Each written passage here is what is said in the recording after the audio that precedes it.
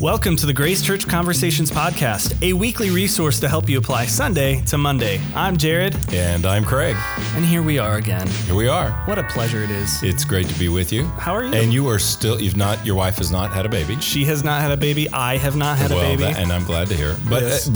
Basically, we closed the last podcast with you saying this may not be happening next week. Yeah.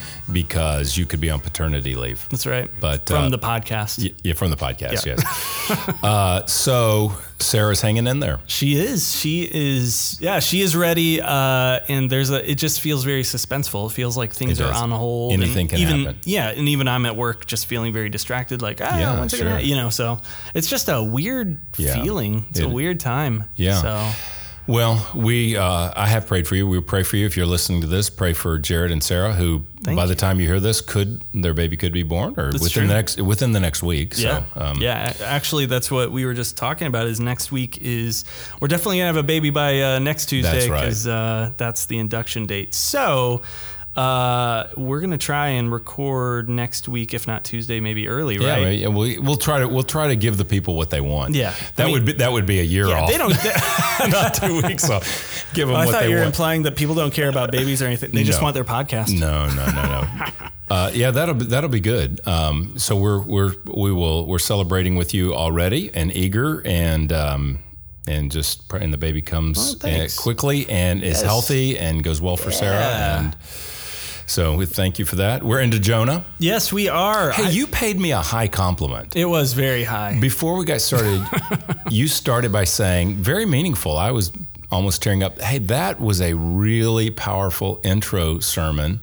And I like when you do sermons introing books. You said they're like some of your best sermons. So if all your series, you said, could be two week series, 2 sermon series, then half your sermons would be really good. Exactly. Yeah. That meant a lot.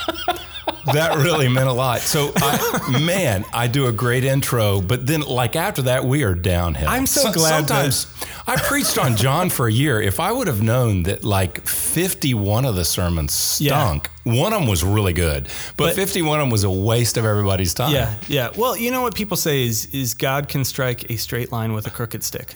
So even if you preach one sermon that's really powerful and then the rest are just kind of mediocre, it's okay because God's still going to use it. He can still use it. He used a donkey. I am so thankful that we can joke around, and I'm not being serious. Of course, I just love that though. I love your intro, but I like that. You say I really love the intro, but then you just came right back with. But those are some of your best. But after that, no, seriously though, I was serious when I was saying that. I really enjoy just the introduction sermons that you do when you're just kind of overviewing and kind of casting vision for the whole book, and that was exciting for Jonah.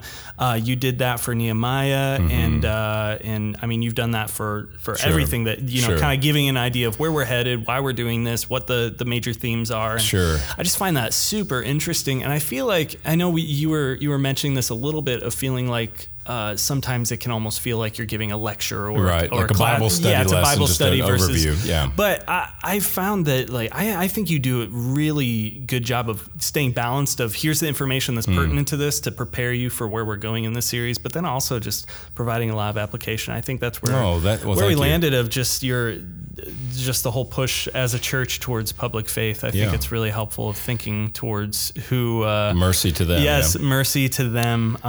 And I think it's definitely a topic that's resonated with everyone, considering we got many questions this time. And that's not to say you weren't clear, but I think there's a lot of questions attached to such an important topic for sure. So, well, thanks. Yeah, thank you. Thanks for the encouragement. Those are harder messages for me to think through. It's easier for me to just do a little section and let's open it up and apply it. Sometimes doing an overview of a book I find harder, but I think it's for the reason you just said. I think it gives a direction, and then we're able to take the larger idea, because I think most books of the Bible all have a general thematic idea to them, and so then we're able to say, okay, what is that big picture, and how does it apply to us, and then we can visit it each week as we go through. So each sermon's kind of tied to the big picture overall. So hopefully we'll be able to do that. But hey, we got a number of questions. We do. Let's do it. All right. Well, as a reminder to you guys, listeners, if you have sermon-related questions you want to text in and have answered here, you can text them to 469-573-2920. It's anonymous, and we do our best to answer them here. Let's jump in with question 1. Do you think Jonah ever thought his life would be in danger, being sent to an enemy land? Well, I do think so. I didn't talk about that Sunday, but I do think that could be a big part of the issue, that he runs the opposite direction with the calling. The reason I didn't emphasize it is because in chapter 4, it's not the stated reason. The stated reason in chapter 4 is that, God, I knew you would be compassionate, and that's why I didn't want to come do this, because these are our enemies. So that's the very clear stated. But however, he's human.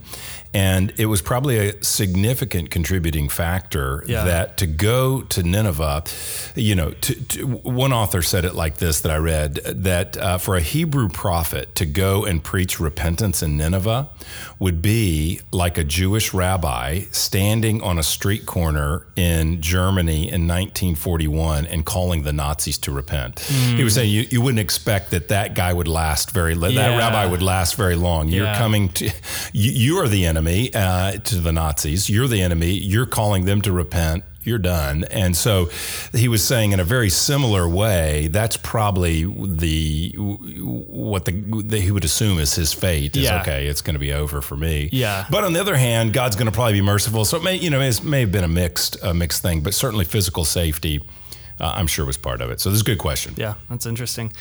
All right. Here's the next question. Is it possible to escape away from the presence of the Lord, like in Jonah 1:3? That's where it says, but Jonah rose to flee to Tarshish from the presence of the Lord. This person asks, if God is omnipresent, this seems contradictory. Well, certainly that's a good observation from the, I was going to say from our listener, but from the person on in our Sunday church. They were. Yeah, I guess they were a listener then, from our congregant or whatever, our attendee, I don't know, our friend. Very true. We can't escape the presence of the Lord. One of the ideas I've recommended, I can't remember if I did Sunday, but I've recommended the ESV Study Bible, which has notes. If you're going to read a study Bible, some people don't want to use one, and I get that because it can be, I just want to look at the scripture. I don't want all the notes and explanations because the scripture's authoritative, somebody's commentary isn't. Yeah. So some people don't like to have that kind of on the same page or whatever. It doesn't bother me. I like the ESV Study Bible, and like all works like that, it's not totally even. Any reader would go, hey, I think I like some notes better than maybe others. I like the Jonah notes. I think the notes in the book of Jonah are particularly good. And one of the things they talk about in there is that many people have talked about Jonah. It's clearly historical, but as a satirical book, because a satire shows the foolishness of a person. It makes a point by showing somebody's actions to be humorous, comical, and foolish. And so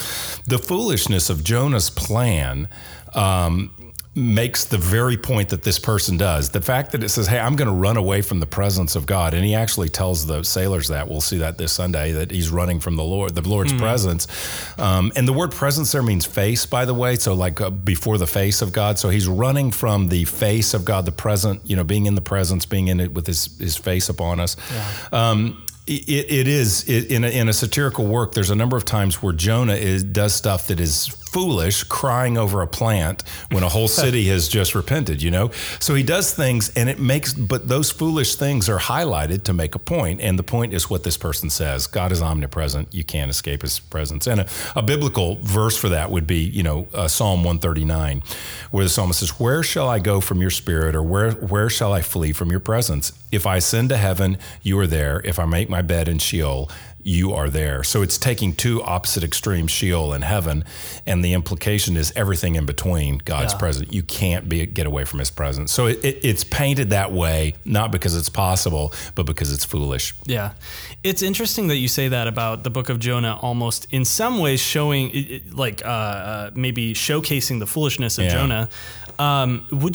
This is just an off-the-cuff question, so you can choose to pass, but are there other places in the Bible where it's specifically showcases the foolishness of like a prophet of Israel. Because it seems really uncharacteristic. You would think of a Very prophet of Israel uncharacteristic. being someone who, walks in the wisdom of the Lord, walks in the fear of the Lord, not the fear of men. Yeah. Because some of the things we talked about, Jonah just seems so self-absorbed with his situation. I don't know. And I don't want to be, I felt like I was walking a line Sunday because I do feel like I was being critical of him. I think we're shown his weakness. And I think part of seeing his weakness, which you're making a good point, you always see in narrative figures in the Old Testament, Abraham, Isaac, and Jacob, you all see their David, you see their humanity and weakness. In the prophets, you don't get that much of a picture. They're delivering an oracle from God, and you don't sort of get their story as much. But where you do, think about a guy like Elijah. There's nothing satirical about the story of Elijah, but you do see, where he feels all alone, and he's there. You see his weakness in humanity, where he's depressed, where he is, isolated, where he is separated. I think you see a sense of his own humanity, certainly in that. But I don't think you see another prophet that's functioning quite like Jonah. But that just makes a great setup for us to say, well, where is a faithful and perfect, true prophet? It points us to Christ by his weakness. We look for, as do the kings sometimes. You say, boy, there's a really bad king, and it makes us long for a perfect king, a glorious king, a king who represents God. And so prophet, priest, king, all of those, I think you can see point to Christ ultimately. But it's a good question. I think Jonah's unique in that way, though. No, that's good. It's interesting. Okay, let's move on. Okay, Jesus displays perfect justice and mercy on the cross. Is there justice in Jonah? That's a great question. Great question. Yeah, and we got another question that's very similar, just kind of pointing out the fact that, we even at church, we preach mercy and grace. We're called Grace Church. Yeah, right. So it's important to the message, but also like there is that question of, okay, we know God is gracious, we know God is merciful, but we also God is just. So how does that work out in this story of Jonah? Yeah, I love that. I love all these questions. We got really good questions this week. We always get good questions, but we got really good questions this week. Where this idea of, is there justice in the book of Jonah? And I love the person's question because they're saying it's great to say that Jesus is mercy and you see perfect justice and mercy in him, and that you see in God's character as perfect justice and mercy. Okay, we see that, but do we see that in this whole story? It appears absent here. In other words, it appears one-sided. Are there some parts of the Bible that are just judgment and some? So I love that question. And is there justice in Jonah? My answer is ultimately yes. I would say we don't see it right here in this story, but if you read the prophet Nahum, for instance. So if you go and read there, you will see that it is a prophecy about God's wrath against Assyria. So there's perfect justice and perfect mercy against Nineveh itself in the prophets. It's just I didn't get into that Sunday because we weren't preaching Nahum. I was asking ahead of time, is it Nahum or Nahum? Well, Nahum sounds more educated. Yeah, it sounds like scholarly. Hebrew. Like Hebrew. Yeah. I like that. Then Nahum. Maybe add like a in there. Yeah, Nahum. Yeah. Nahum. Wipe your mic off of there. But Nahum.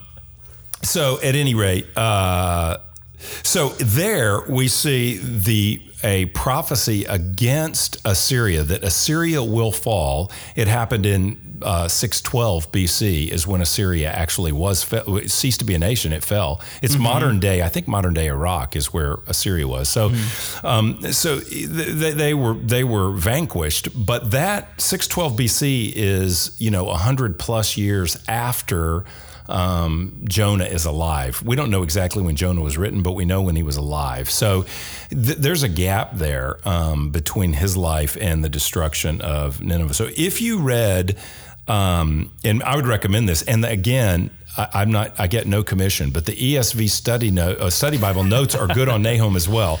But if you see, they really do. There is justice, and they're used as a tool to judge God's people. Actually, they destroy they take the northern tribes captive, destroy Samaria, I think in like 721 or something like that. But then they themselves are sacked, 100 years after that, or 110 years after that. So at any rate, they do get what's coming. They do reap what they've sown. their repentance, whatever repentance takes place in the book of Jonah, it's short-lived. God did withhold judgment at that time, but ultimately there is judgment that comes.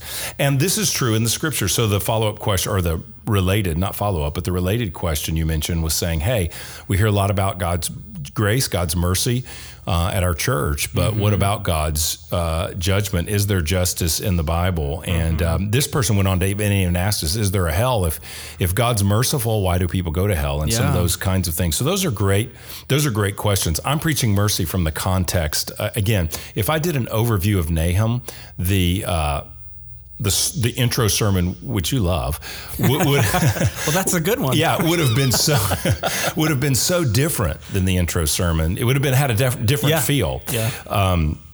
But they're both in the Bible. The context in Jonah it's addressing the attitude of people like Jonah who could only imagine justice for the people of Nineveh. So they look at Nineveh and they can't even fathom mercy for them. They can only think of justice. And so there is justice, but God's merciful as well. And the point of Jonah is not to hide the fact that God is just. It's to emphasize that salvation belongs to the Lord. Jonah 2:9, salvation is from the Lord, and he can show mercy to any person he chooses, any group of people he chooses, even though they deserve judgment. And so when the warning comes to them, they get to receive a warning from God through Jonah. They repent and they receive mercy. So the scripture teaches us, I do want to emphasize, because someone could be new to our church and go, well, did he preach a very balanced message Sunday? And I would say, I tried to preach what the book's about, but I didn't say everything the Bible says. Yeah. And I would want to affirm, there is clearly a coming judgment. Jesus speaks about it as something that brings with it an indescribable suffering. He gives warning to us through parables and through direct teaching about eternal judgment. And ultimately, when we think of judgment and mercy in God, when we think of eternity, everyone will either receive justice or mercy. So some will pay for their own sins because they've rejected God. Some have received Christ and will receive mercy because they're in him. They've received his work for them. So some receive justice. Everybody deserves judgment. That's the starting place. Some receive justice, which they deserve. Some receive mercy, which they don't deserve. What no one receives is injustice. And that's the one point I would want to make, is you don't see in the Bible there being any sense that anybody will complain, will have a grounds to complain for injustice. Genesis 18, I love this verse. The judge of all the earth will do right. Or even when you read the book of Revelation at the end and you see when judgment is, a book which shows us the last things in judgment. One of the praises of God, I love this, one of the praises of God in Revelation is, just and true are your ways, O God. And so there is this sense where God's ways are just, God's ways are true, and there's nothing unfair about the way God acts. And we don't understand all that. I understand why did these people get mercy and these justice, I understand the sentiment that on the surface something may not seem fair to us, but we just have to look at the whole context of the scripture and say, ultimately, God is a just and merciful God. And in the end, and so this should create an urgency in us to get the message of mercy to those who are under his judgment, like Nineveh, like all of us. Yeah. So. Yeah, that's really good. I think it's super related, obviously, to this idea of mercy to them. There's an us and them kind of mentality, but we see that in Jonah, and you kind of unpack the reasons why Jonah might feel that way towards Nineveh because of how terrible, cruel they were. The nation was.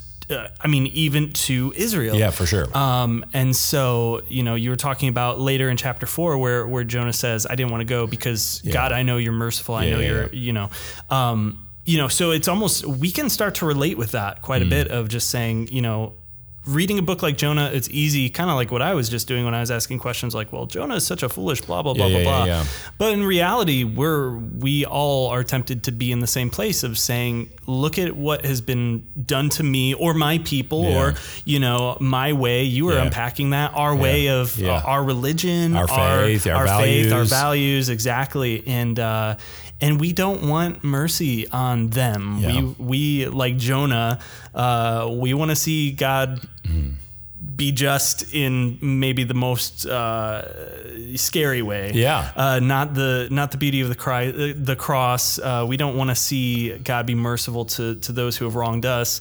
Yeah, that's right. So it's just interesting. I don't know. I think about that a lot in our temptation, especially after Sunday, of just thinking of like, who is the them in my heart, because in reality, like you were just saying, I'm right there with them. Absolutely. The only reason why I'm acting all self-righteous is because I've received mercy, and then I'm tempted to think it's something I did or somehow I'm better. But in reality, I deserve the same, the same justice that I'm demanding God dish out on them. Absolutely. I love that verse, what Paul says in 1 Corinthians 4, where he says to the Corinthians, what do you have that you did not receive? Mm-hmm. And if you did receive it, why do you boast?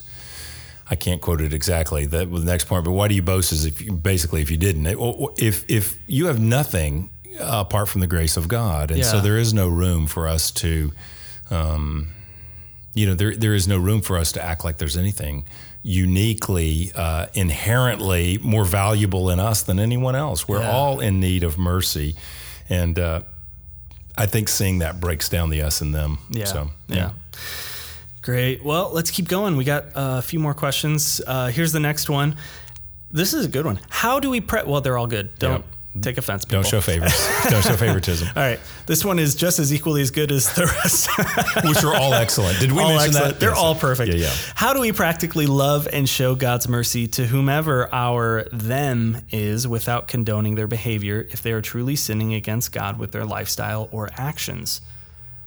Much more to come on this one. I'd like to talk about this in some ways this whole year. At various points, I'm going to talk about this. So this is a really great question. How, and I understand the feeling behind this, the sentiment. How do we show mercy to someone without condoning their behavior? And I love this line: if they are truly sinning against God with their lifestyle or actions. I think it starts with recognizing this. Everyone is truly sinning against God with their lifestyle or actions. I think that's really the starting place, is that, one of the challenges for us as Christians, I'm not critiquing this person who asked the question, because I think this same thing. I'm going to act like this is my question, because I want to push back a little bit, but I don't want this person to feel like that I'm critiquing you, whoever wrote this in. But I do want to push back on the idea behind the question, because I think this gets to the heart of the concern that I have for myself and for us. One of the challenges we face is that we have a selective list of sins that lead us to believe that some people are going to need more mercy or more grace for their sin than we do. So when we say things like, I want to show mercy to them, but I don't want to falsely communicate that their lifestyle's okay. And this we think about this, we talk about this all the time. But if you were religious in the time of Jesus, if we lived then, we would have said that the holiest people are the Pharisees. Now, Pharisees have a bad reputation in our day, but that's just because we live this side of the cross and resurrection. We have Jesus' teaching. Yeah. But if we didn't have Jesus' teaching and didn't believe, we would think they're the respected members. They're moral. They're keeping the law. They did everything right. Yet Jesus says, these people of Nineveh will be better off than you, basically, is what he says in the judgment, because they responded. So we tend to say, hey, we would look at a religious person like the Pharisees and say, well, if I'm with them, am I condoning their behavior? We would never think of that. We can love people without affirming or condoning their behavior, and we do this all the time. I thought about a hypothetical situation with, if I'm relating this person and showing them love and mercy and acceptance, am I condoning their behavior? Think of inviting a non-Christian, an unbeliever, for dinner. If I invite a neighbor for dinner and this guy is an upstanding citizen. I'm just going to paint a picture of an imaginary neighbor in Frisco. He's my neighbor. He's upstanding. He's married to one woman. He has 2 kids. They're both on the honor roll. They play select soccer. They're great kids. He has a great job. He's a moral guy. He volunteers in the community, yet he isn't a believer. Mm-hmm. If I had him over for dinner, no one would say to me that my love for him is condoning his rebellion against God. Yet he's an absolute rebel against God if he's not a Christian. He's just a clean, from my point of view, he doesn't fit. He's not giving into selective kinds of sins. He's giving into respectable sins. Mm-hmm. But no one would say, hey, you're condoning his behavior. But if, let's say I had a couple over, they're not married, they're sleeping together and they're living together. Then someone might say, well, the fact you had them for dinner, did you bring that up? I mean, you're showing mercy to them. Are you condoning an illicit sexual relationship? Or if I have a gay couple over and they're not Christians, I say, just like the other couple wasn't a Christian, just like the first guy wasn't a Christian, and we have them over dinner, okay. And I show mercy to them, hospitality, love them like we loved all the other guests, like we love you and Sarah if we had you over. If I show them mercy, then, somehow I'm condoning their behavior by loving them. Somehow I'm condoning immoral behavior by showing mercy to the other person. Somehow but no one would say it in category 1. And I think, I'm not speaking to the questioner, but I think this is Phariseeism, because it's exactly what happened. They're mad at Jesus because he ate and drank with tax collectors and prostitutes, yet he never condoned their behavior. Mm-hmm. So how do we show mercy? This was the question. How do we show mercy without condoning behavior? I think we recognize that we all have bad, sinful behavior, and we love freely and show grace freely to others. And we realize that to become a Christian, we all have to turn from sin. Mm-hmm. We all have to believe in the work of Jesus. And there's no one who doesn't need to die to themselves and turn from their sin, from their own life. So we love people. We pray for them. We trust the Holy Spirit to open up their heart to the gospel. And when we have an opportunity to speak to them of Christ, we point them to Jesus. We call them to repent and believe. That's what the scripture says, repent and believe. And it's costly for everyone. Coming to Christ should be as costly for all 3 people I gave in that scenario. There's not like, for some people it's not that costly. Oh, you're an unregenerate church attender. It's not going to be very costly for you. But you're sleeping with your girlfriend, it's going to be really costly for you. If we don't think it's costly to repent, then we don't understand the gospel. And so I think the idea of condoning behavior of unbelievers, this is different. If it's someone in the church, I do think we can condone behavior without confronting people sometimes. So I think if someone's a Christian, I think it's a different topic. Mm-hmm. But if we're showing, but that's not the question, I don't think, because we're talking about Assyrians here. So if we're showing mercy to them, the reason I think that he wasn't condoning their behavior is when he preached the message to them, he said, God's going to judge you, but there's mercy available. So whether you are by our culture standards or by the church's standards, by typical evangelicalism standards, if you're the kind of person that appears to meet most of the rules in the church, but we just got to push you over, you need a little bit of help, but you're mostly there, that's not the gospel. Yeah. And so I think to me, that's a big thing. How do we, those whose lifestyle choices are sinful, I've never met someone whose lifestyle choices aren't sinful. They may be culturally respectably sinful. Yeah. They may be church respectably sinful.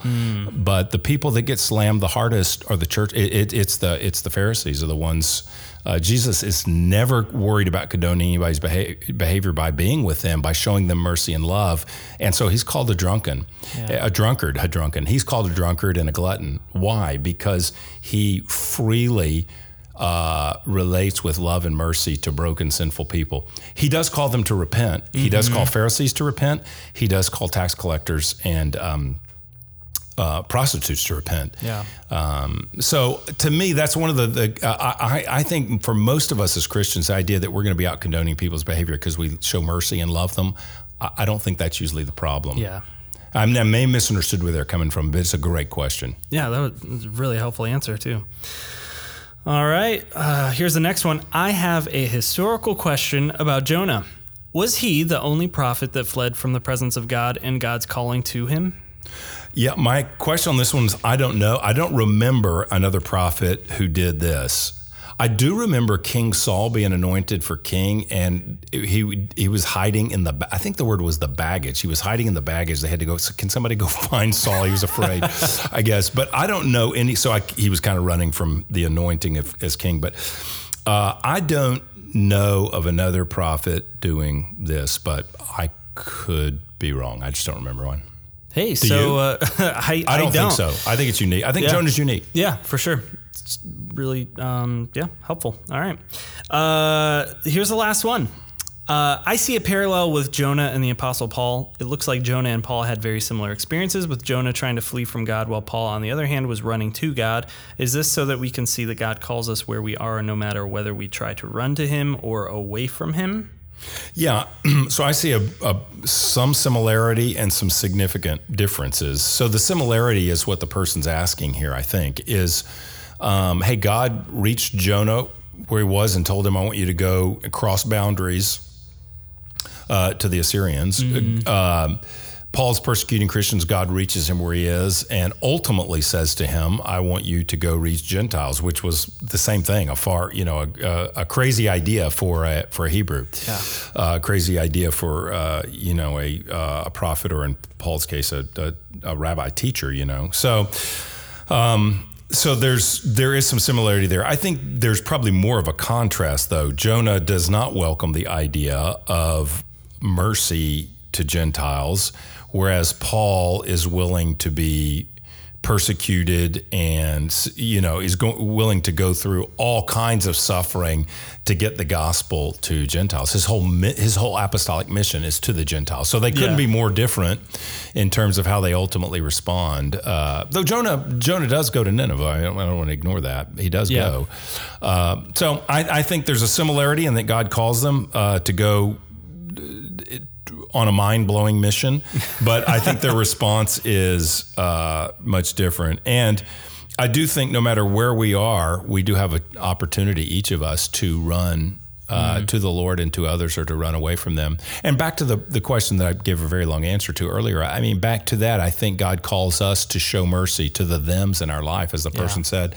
And I think that's going to be, I think for some of us, that's a real challenge. It may not be like going to Nineveh and maybe dying, but it could cause us to feel awkward. It could cause us to feel vulnerable, like we might be in a context where we're asked questions we feel like we can't answer, or our faith is challenged and we don't know if we can fully. We don't want to get into an argument, or, so sometimes we just avoid the thems rather than showing mercy to them. And so I just think it's so helpful to remember, God has shown that mercy to us. And so he's shown it to us for a purpose. He's given it that we may share with others. And I think the point I tried to make on Sunday at one point in one of the sermons was, I don't know if I said it in both, but ultimately I think we're going to break down the wall of them altogether. Yeah. And it's us. We need a Savior. Mm-hmm. We need mercy. And we deserve judgment. Yeah. But we have forgiveness in Christ. And so if I can begin to see, and let's just acknowledge this as Christians, everybody has this problem, but let's talk to us.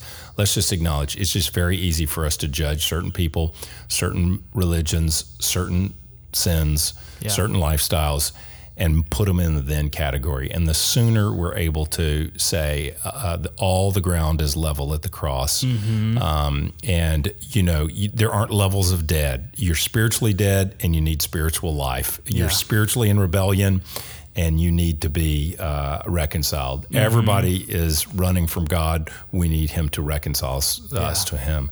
I think the sooner we can begin to think that way, talk that way, then the better, the more fruitful we're going to be in fulfilling God's purposes for our lives, what he's called us to, which the question is about, what is he called? How do we respond when he calls us? So hopefully that serves. Yeah. Well, that's great, man. Thank you so much for walking through these questions. You bet, man. And great giving questions. us some answers. Yeah, really good questions this week. So, hey, did I not sound quite as excitable as last week? Because I didn't have caffeine, but it was pointed out to me that I was almost giddy with excitement to be back, and a little bit loosey-goosey. So I don't know. It was a special time last week. I'd say. Yeah, okay. It was special. That's very nice. Yes. I didn't drink caffeine or anything else, but it sounded like I drank one of those things. So anyway, I'm hopefully a little more measured today. That's so funny. No. Great. It was great last week. It was great again this time. Thank you so much for your time. I was feeling insecure, so thank you. I know. Yeah. Well, after what I said about your preaching. I love that. I love to be mocked like that. I enjoy that. It means we're friends. I love being friends. Yeah. It's thank fun. you. Thanks, friend. Well, cool. I don't think we have anything other than this. So Tim tells us that we're going to be moving the Conversations podcast to a new podcast feed in the next couple weeks. So we'll make sure that you, our listeners, have the details on that. But all it means is that you will have a new podcast that you'll have to subscribe to on your device. It won't just pop up in the same like Sunday morning sermons podcast that it has been for the last year. So, but yeah, we'll get you the details on that. We're going off on our own? Yeah. Tim's cutting us loose. The bird, he trusts baby us. Bird is kicking. Wow. Or he just didn't want to associate this with the church's sermons. It could be that. I'm not sure. So, yeah, but that's exciting. So it seems like I think today is episode 34 that we've done? I guess so, but we're going off on our own. We're not. Yeah. So it's enough that Tim we've proven to Tim that we want to keep doing this long term. Great. So. Okay, let's do it. All right. Well, we'll see you guys again next week. Thanks again, Craig, for your time. Yeah, thanks. And we'll play it by ear, I guess, the next couple weeks. Very good. We'll see you guys later. Bye-bye.